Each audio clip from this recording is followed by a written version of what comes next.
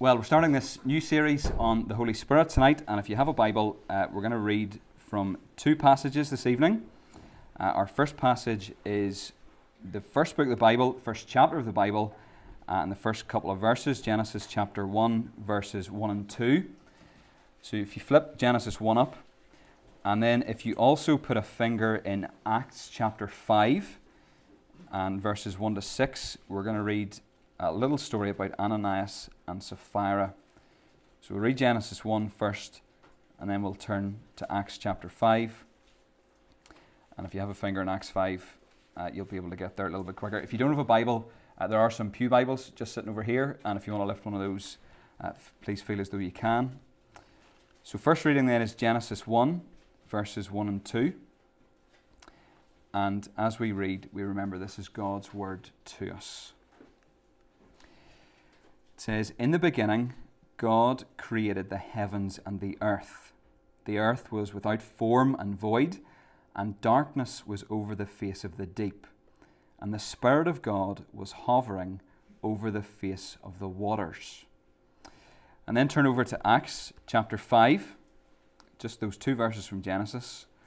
We're going to read Acts 5, verses 1 to 6 now.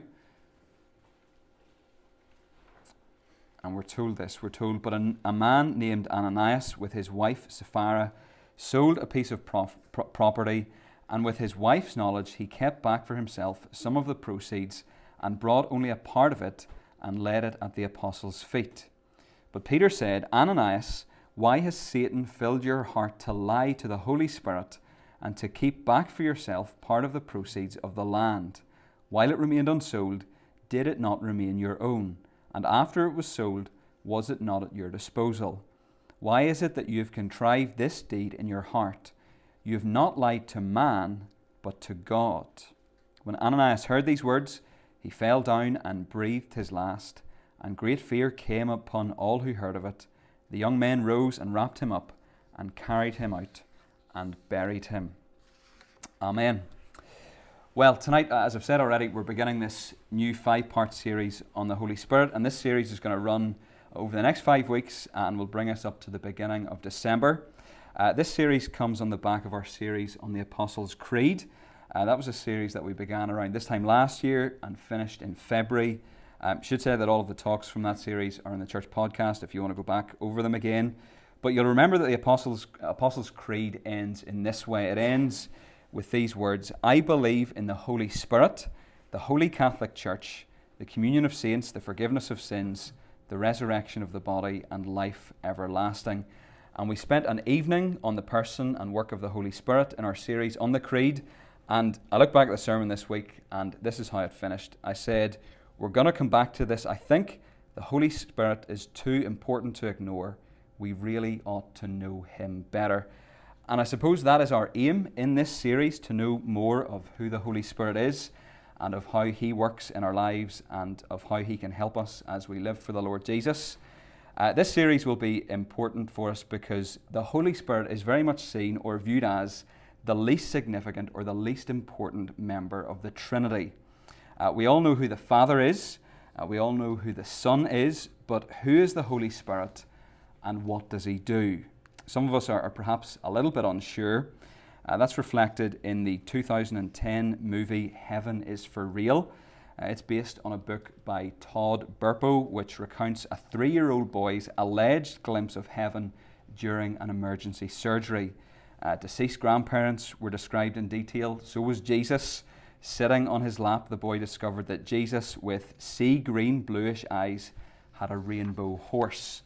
Even Gabriel was described in full colour along with God the Father, also with blue eyes, apparently a larger version of the famous angel. Yet the Holy Spirit was described in the book in this way. He was described as bluish but hard to see. Bluish but hard to see. And that description is perhaps a fitting way of opening this series. Who exactly is the mysterious third person of the Trinity? Why does he seem to possess less reality, or at least fewer descriptive features than the Father and the Son? Why is he not mentioned as much in church life? There are some denominations and churches which focus more on the Holy Spirit, and we will cover different views of the Spirit's work in this series. But why is the Holy Spirit neglected in our tradition? It's possibly because we see and hear the excesses of other churches, speaking in tongues, miraculous healings, and we're perplexed because none of those things have ever happened in our experience. And as well as being perplexed, we're perhaps a little bit put off by the seeming randomness of tongues and healing. And there's also a sense in which experiences like that can kind of create a bit of a hierarchy for Christians. We might be led to think that if we don't experience those amazing supernatural things, then we're not as spiritual as we should be. To end up talking about those spiritual gifts is actually to do a disservice to the Bible's teaching on who the Holy Spirit is. The Spirit's work is much broader and much greater than the manifestation of a few spiritual gifts. I hope that's what we'll see as we work through this series, and I hope we will know Him better as we move into December. Tonight is very much the introduction to this series. What we want to do is build a rounded picture of who the Spirit is. We're going to put the first building blocks in place, so to speak, tonight. Work is continuing across the road, and the foundations are going to be put in place soon. Tonight, we're going to pour the foundations into this series, so to speak, and that makes this evening potentially the most important evening of the series. We're going to think about two things together, two essential building blocks for us as we think about who the Holy Spirit is. We covered these in that sermon on the Spirit a while ago, but it'll be helpful for us to remind ourselves of these very important truths. The two things that we're going to think about are on the screen. We're going to think about how the Holy Spirit is the third person and how the Holy Spirit is the life giver. First of all, the Holy Spirit is the third person. He's the third person of the Trinity.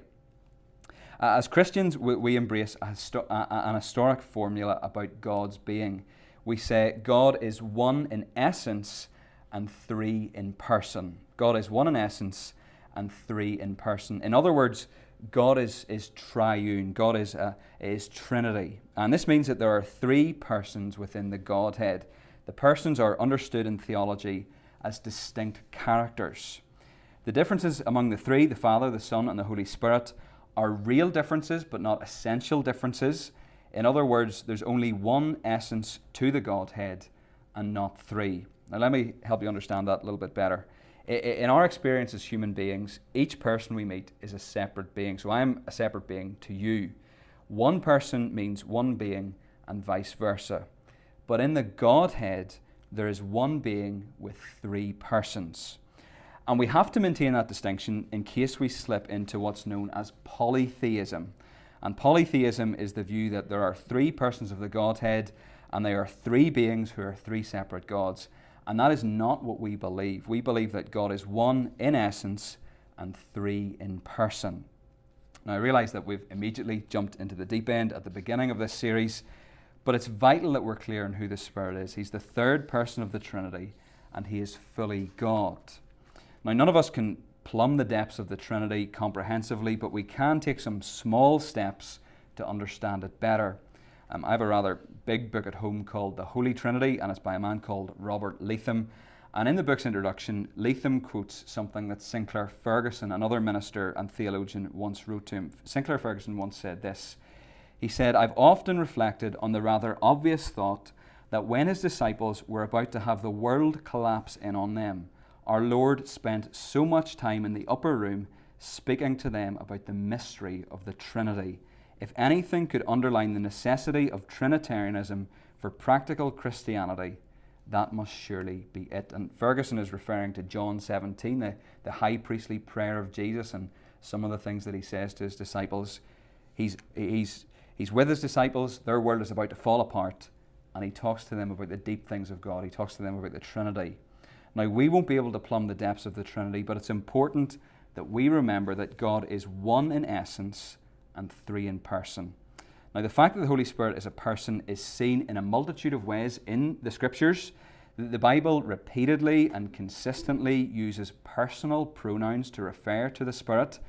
He is called He and Him and so on. The Spirit is never called It, and you should never refer to the Spirit as It. The Spirit is not an impersonal force. He's a distinct person of the Trinity. The Bible also teaches us that the Spirit does things that we associate with personality. So he teaches, he inspires, he guides, he leads, he grieves, he convicts us of sin and so much more. Impersonal objects do not behave in that manner. Only a person can do those things. As well as being seen as personal in Scripture, the Holy Spirit is importantly seen as divine. We read that curious story of Ananias and Sapphira from Acts 5 a few moments ago. The sin of Ananias and Sapphira was that they pretended that their donation to the church was greater than it was. They lied about the nature of the gift that they were making to God. Now, Peter was more concerned about the state of their souls than about the amount of money they were contributing. But notice, though, what Peter says in his rebuke to Ananias and Sapphira. He began by asking, Ananias, why has Satan filled your heart to lie to the Holy Spirit? And then he finishes by saying, you have not lied to man, but to God. You haven't lied to man, but you've lied to God. So the lie that Ananias told to the Holy Spirit was actually told to God. The clear implication from that little story is that the Holy Spirit is God. And in addition to that, the New Testament often describes the Holy Spirit as having attributes that are clearly divine. So for example, Hebrews 9:14, we read that the Holy Spirit is eternal. 1 Corinthians 2:10 and 11, we read that the Spirit is omniscient. Both are attributes of God, and they are attributes of God that cannot be shared by man.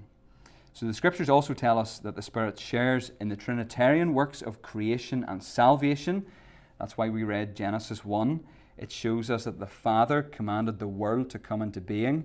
We know who was the agent that the Father used to bring the universe into being. That was the Word, the Logos, as John tells us in the first chapter of his Gospel, the Lord Jesus Christ.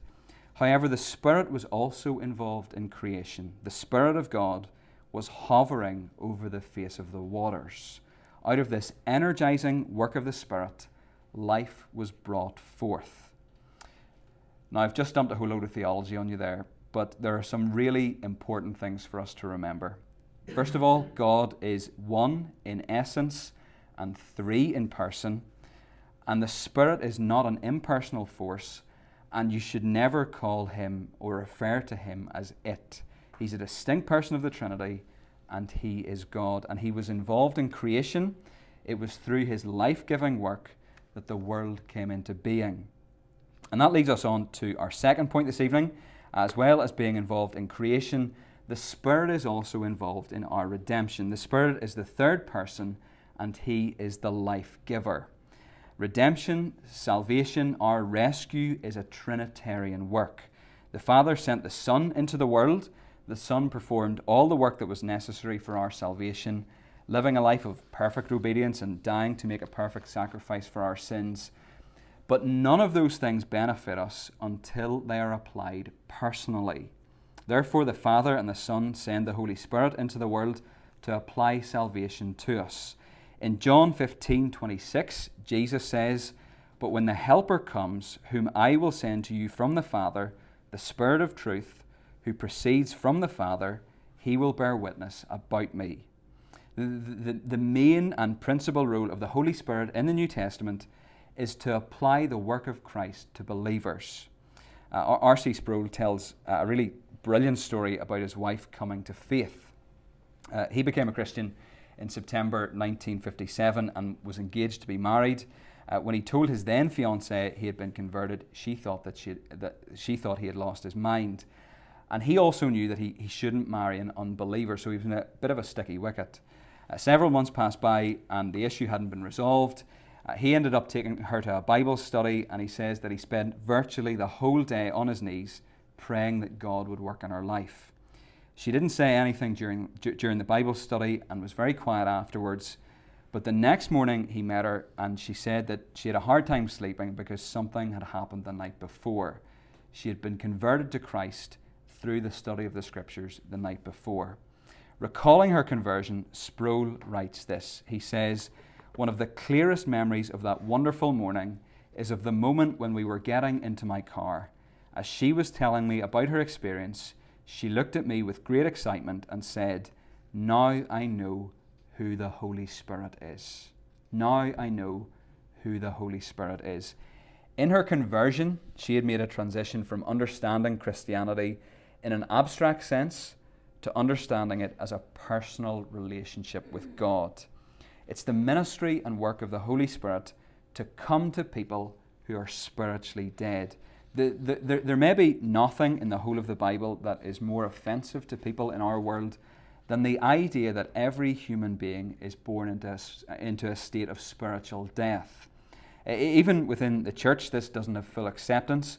Most professing Christians acknowledge that there's some defect in the human race, that we're all sinners and none of us is perfect, but we kind of stop short of acknowledging that we're spiritually dead when we come into the world.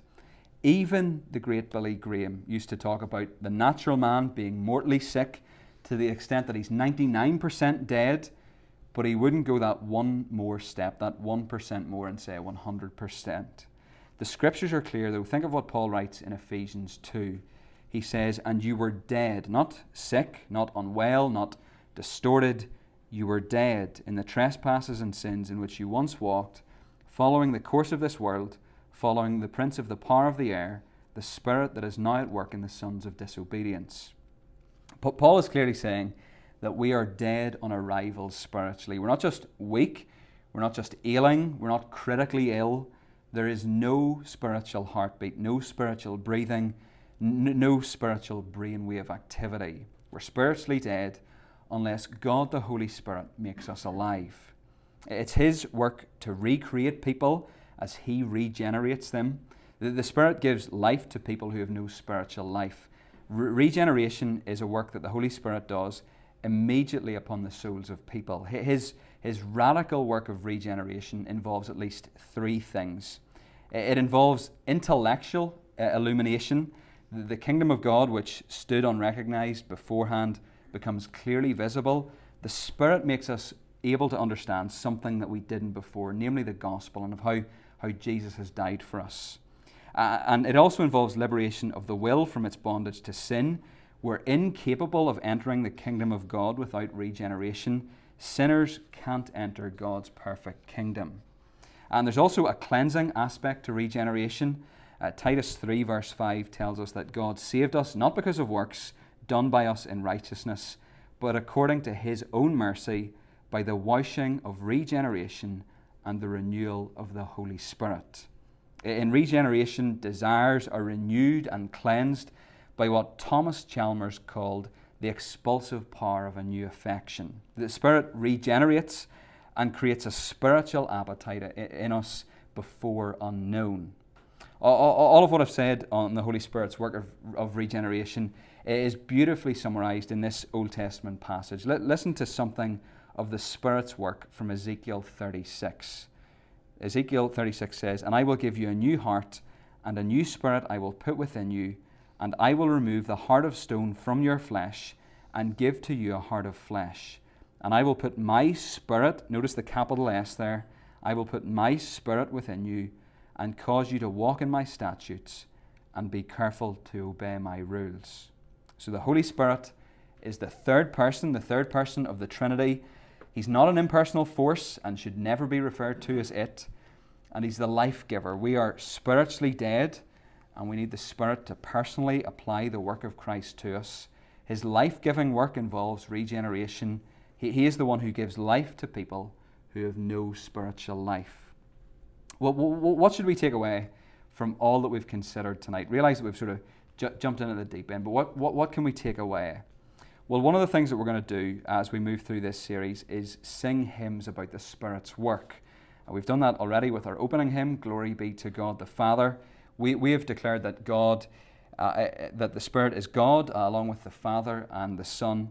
In just a moment, we're going to sing the hymn, "O Church Arise," and the final verse of that hymn goes like this: "So Spirit come, put strength in every stride, give grace for every hurdle, that we may run with faith to win the prize of a servant good and faithful." So practically speaking, what is it that we need to pray tonight? We need to pray, "So Spirit come, give us the strength to follow Jesus, to jump the hurdles that we face, to be faithful to our Saviour, so that one day we might be called good and faithful servants. And we also need to pray, Spirit, come and apply the work of Christ to those who are spiritually dead, to people that we know and love, to people who come to church Sunday by Sunday, but who are spiritually dead. Spirit, regenerate sinners who are following the course of this world. So tonight has been the introduction to the series, and we've put the first building blocks in place. We've seen that the Holy Spirit is the third person and that He is the life giver. Next week, we're going to think about how He is our advocate. But for now, let's close our time thinking about who the Holy Spirit is by praying together. Let's pray for a moment.